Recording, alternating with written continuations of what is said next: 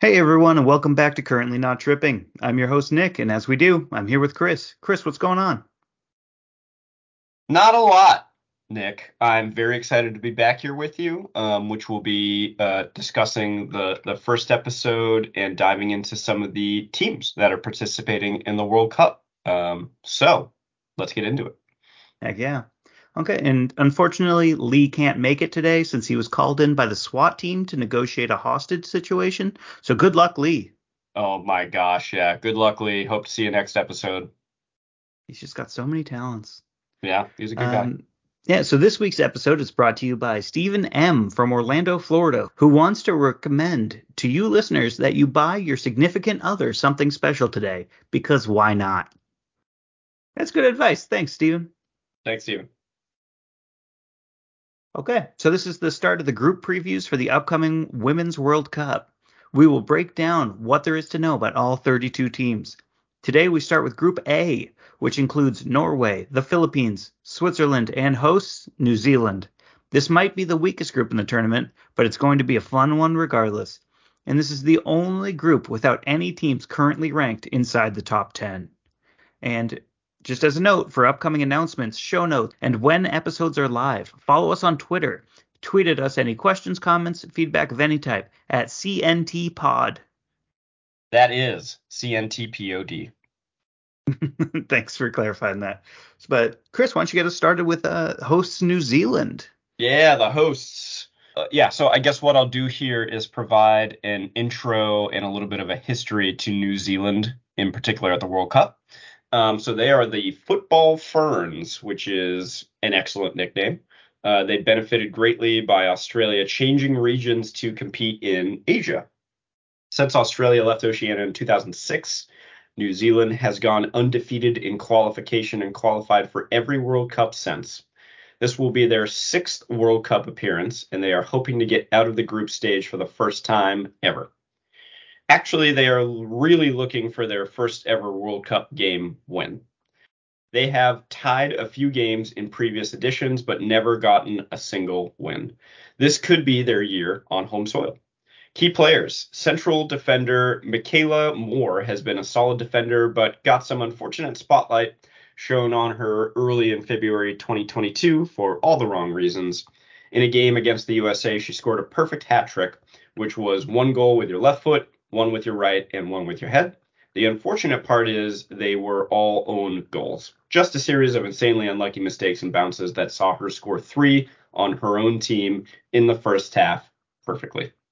They do not have many players that really stand out on the global stage, but Captain Ali Riley has had a very successful career and currently plays her soccer in LA for Angel City and previously attended Stanford University. Some things they do well. They have been working towards molding the team into a possession based ball controlling team that also is compact in defense. They have not changed the lineup much, so theoretically, this team has a lot of minutes together and can gel together as a unit. What's going to hold them back? Scoring goals is a major problem. They also struggle to deal with overloads and creativity.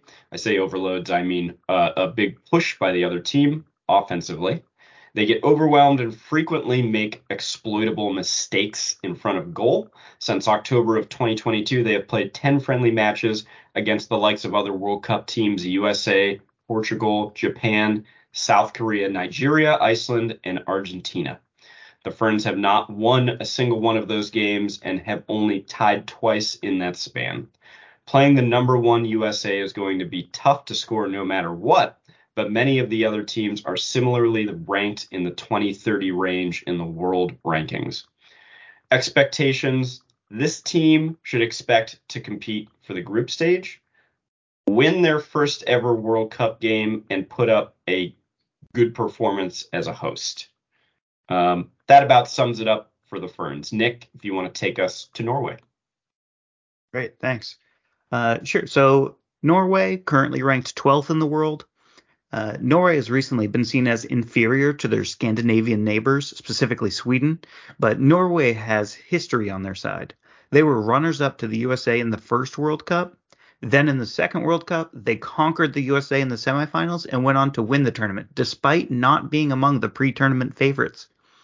Since that huge win, they've qualified for every single World Cup, made it to the semifinals twice more, but have only failed to get out of the group once. There is some serious respect that needs to be given to any nation that has previously won a World Cup. So, key players here, this team has some serious talent. Two absolute standouts that should be on everyone's shortlist for top 20 players in the world. First up, Caroline Graham Hansen.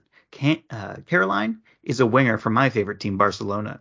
She has been incredible form for the last 4 years for both club and country and has been included on virtually every best player list. She's a dribbling wizard who is always willing to take a one-on-one against any defender. The major difference maker for her is her passing ability, though, as she constantly racks up the assists. Second, Ada Hegerberg. Ada plays for Lyon in France, but has had a spell as the best women's soccer player in the world. From 2016 to 2019, she was on top of the world and even won the first ever Ballon d'Or for women. She chose to take a stand against how women's soccer was treated in Norway and refused to play for the national team. However, in early 2020, she ruptured her ACL and missed the next 21 months in a tough recovery process. It has taken a long time, but she's finally getting back to her previous best. And good news for Norway, Hegerberg ended her 5-year hiatus from the national team. Also, major shoutouts to midfielder and captain Guro Reiten of Chelsea and midfielder Frida Maanum of Arsenal, who would have been spotlighted had they not been overshadowed by Caroline and Ada. What they do well? Well, since we highlighted two attacking players and threw out shoutouts to two midfielders, you guessed it, attack. This team has a ton of talent in the attacking half of the field, and it helps them stay competitive in games. What they struggle with, what could hold them back? It's their defense. Their defense has improved, but has not been strong enough against the best teams. They have changed coaches away from the only attacking philosophy, so hopefully they do not get a repeat of the 8-0 loss to England back in July of 2022 during the Euros. So expectations, this team will be thrilled that they got paired with New Zealand. That means that they avoided the top teams in the group stage. Thus, they are likely the favorites to top the group and should expect good results and to get out of the group. All right, that does it for Norway. Chris, run us through the Philippines. Yeah, happy to. Great overview. I think the Philippines are a very interesting team. They are on the rise. Back in 2011, they were rated 133rd in the world and have been slowly rising up to their current top 50 ranking. This will be their, by the way, they are ranked 49th. This will be their first World Cup appearance, and they got here by making it to the semifinals of the Asian Championships. This team is fascinating to me because of, quote, Project Jordan. So on their current roster of 22 players for the 2024 Olympic qualifying tournament, 2 were born in the Philippines, 2 were born in Norway, 1 was born in Canada, and the rest were born in the USA. This is because back in 2018, I think, in an attempt to create a more competitive squad, the Philippines held a few month-long training camps where they identified and recruited many international players with ties to the Philippines. This has led to an overhaul of the squad for the better. The initial project technically failed since they did not qualify for the 2019 World Cup, but here we are with them coming into form for the 2023. Some key players. Serena Bolden is the vocal leader of the team and a goal-scoring forward who plays club soccer for the Western Sydney Wanderers in Australia. In the Philippines' first big win in the 2022 AFF Women's Championship, she was the tournament's leading scorer. Another key player is Tanay Anis, an attacking midfielder who plays for a team I cannot pronounce in the Icelandic top league. She is the quiet lead by example leader. What they do well. This might sound like a cop-out, but they have energy and momentum on their side. They are under no illusion that they are not one of the worst-ranked teams at the tournament, but there is no pressure. Football is not one of the top 3 favorite sports in the Philippines. They are thrilled to be there, and maybe they can translate that positivity to a draw or a win. What they struggle and will hold them back is their inexperience. This is the first time at the World Cup, and they do not have a lot of players that play at the highest levels of club soccer. I fear that they could be blinded by the pressure. Expectations, this team is happy to be here and want to make a good impression and create something to build upon going into the future. The expectation is to compete hard and stay in the games. Wow, that Project Jordan is fascinating that they just came over to America and just held this training camp and just recruited so many essentially Americans with ties to the Philippines and completely overhauled their squad. That's wild. They're essentially the USA Part 2 team. Yeah, let's call it our B team. Yeah. Hopefully they'll have a good showing this tournament, right? And yeah, you could argue that that's a unnatural way of developing your international country's team, but it's legal, and kudos to them for, flipping the switch on a unique recruiting. Yeah, very interesting. We'll see how they do. Okay, so I'll finish us off here with Switzerland, who are currently ranked 20th in the world. So Switzerland finds themselves in a bit of a middle ground in soccer. They blow out bad teams and very rarely win against good opposition in tight games, with the one major exception being the 2-1 extra time win versus Wales to qualify for this World Cup.